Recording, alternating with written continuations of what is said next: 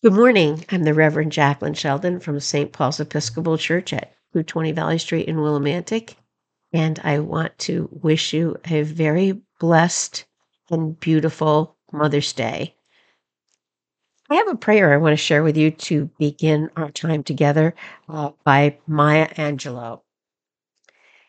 I did a little bit of a tweak to it so we could imagine ourselves thinking of all of the love of God as mother love on this day. What would the aspect of God as mother love be like when we think about our mothers, when we think about all the aspects of what it means to be a mother, to carry a baby and to give birth to a baby and to nurture a baby and keep a baby safe, and then to think about that as God creating us and nurturing us and caring for us, to think of that image that we get to beautifully represent in the female body in our world, and then in the way we love each other we get to represent it as well.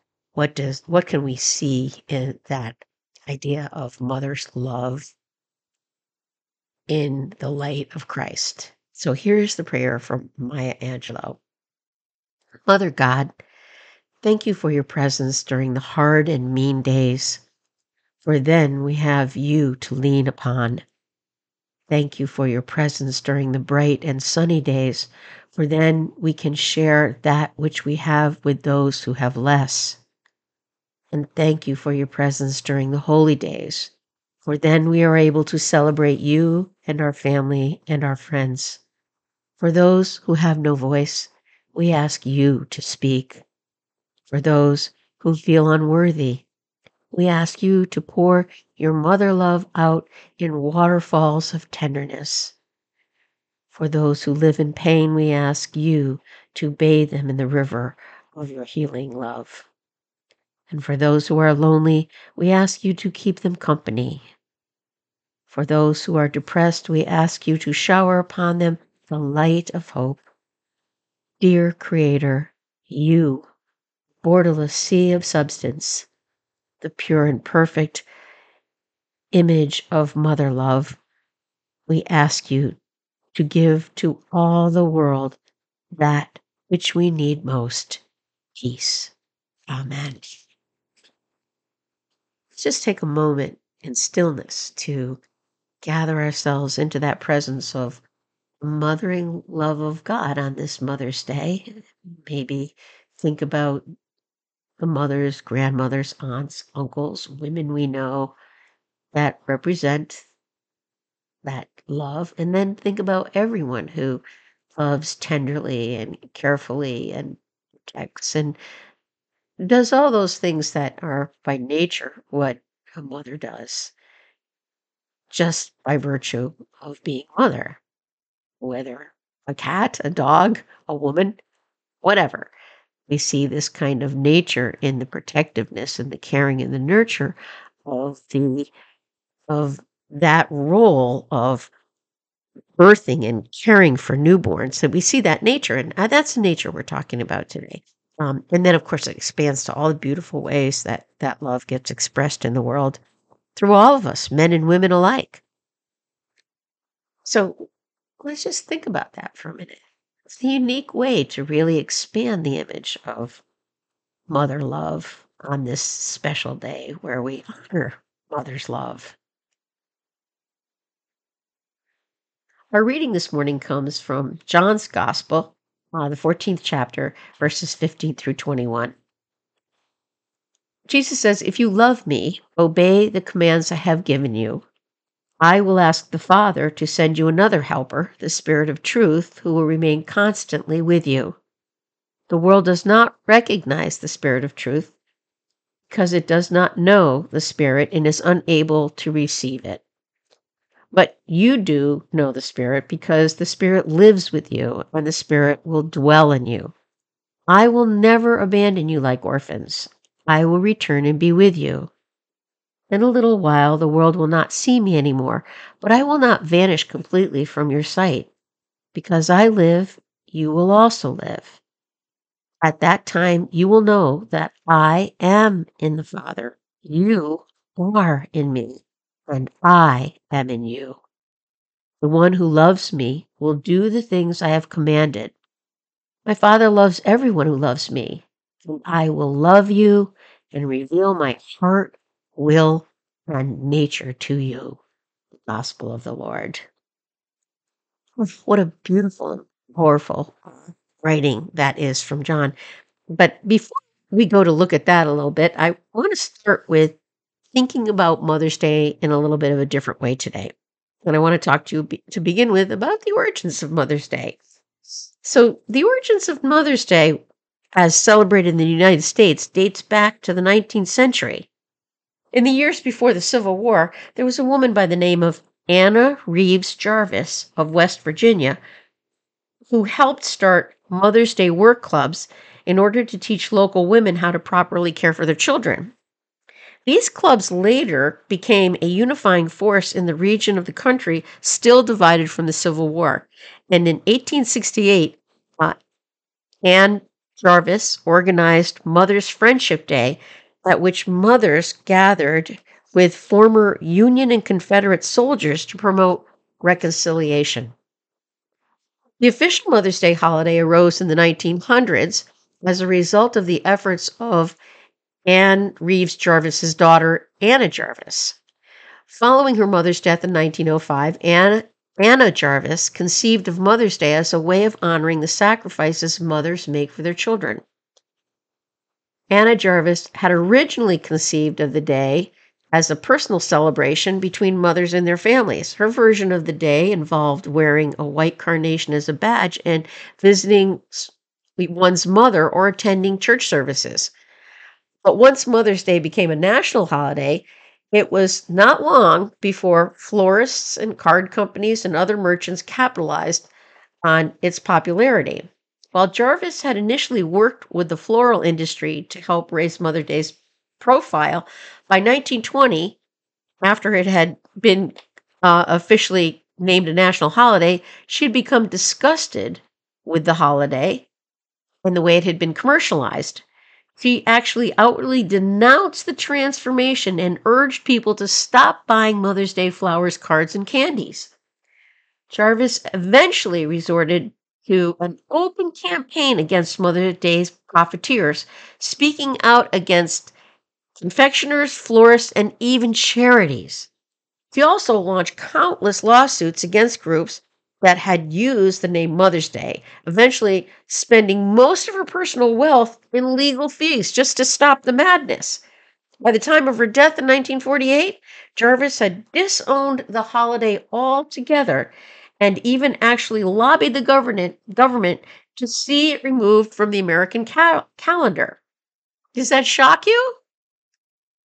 Let's think about the root of energy that actually influenced Anne Jarvis's daughter Anna to work so hard to establish Mother's Day in the first place. Anna was with her mother when her mother started the Mother's Day work clubs to help mothers take good care of their children. She was with her mother when she organized Mother's Friendship Day to bring Confederate and Union soldiers together after the Civil War to promote reconciliation. When you think about what the energy was behind all of that,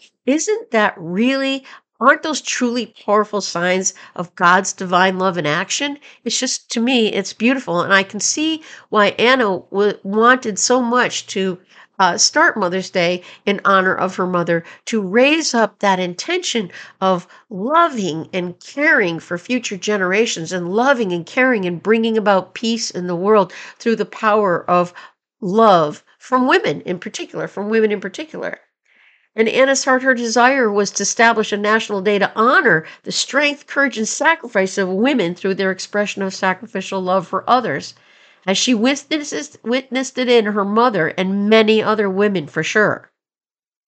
It was a specific intention to honor the power of tender, loving care in the world.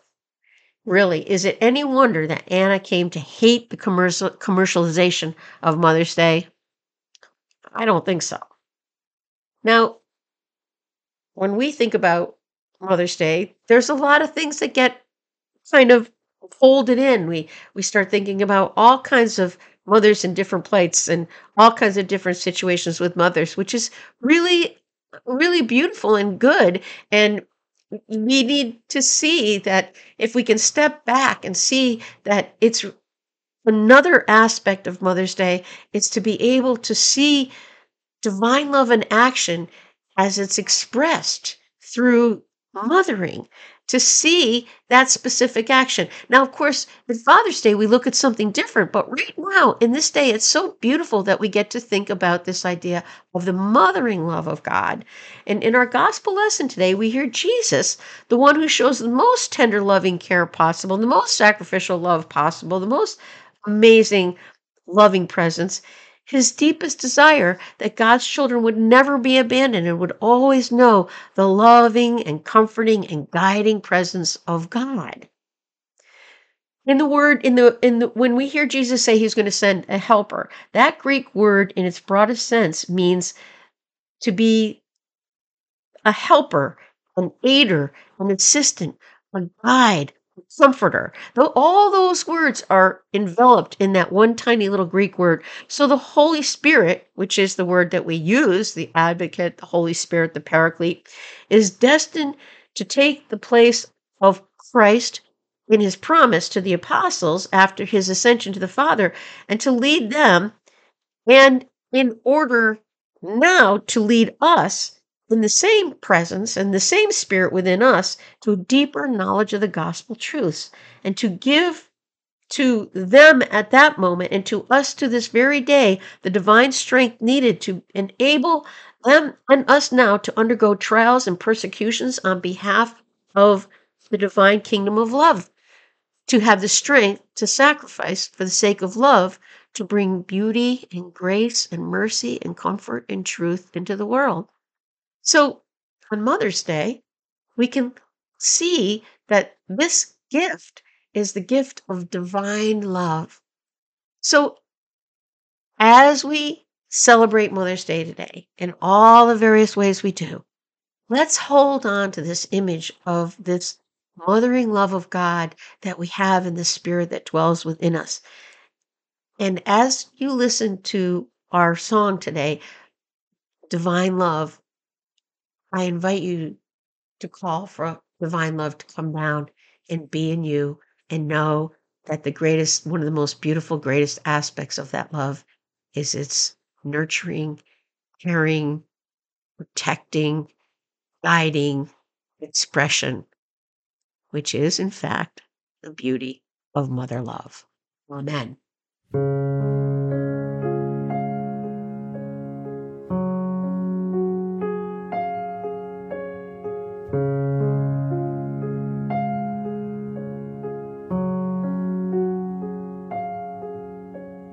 Come down, O love divine, seek thou this soul of mine, and visit it with thine own ardor glowing. O Comforter, draw near, within my heart appear, and kindle it thy holy flame bestowing.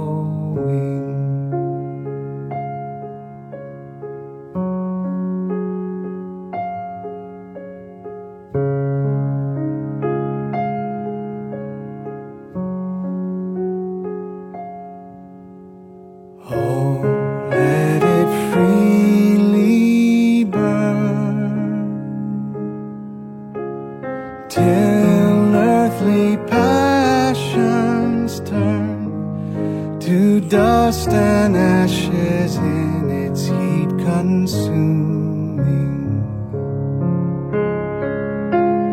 And let thy glorious light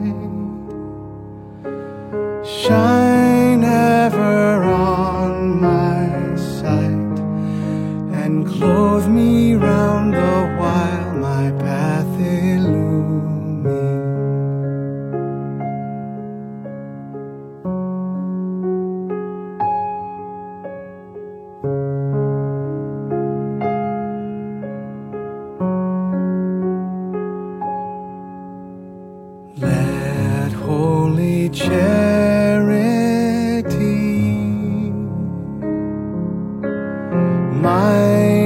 outward vesture be, vesture be, and lowliness become mine inner clothing.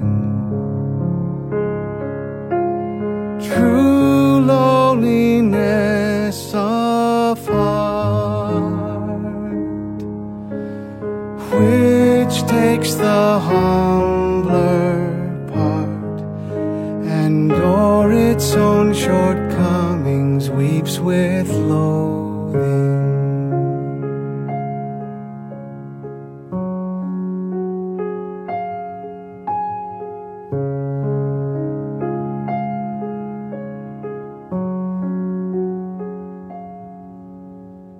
And so the yearning strong, with which the soul will long, shall far outpass the power of human telling. For none can guess its grace,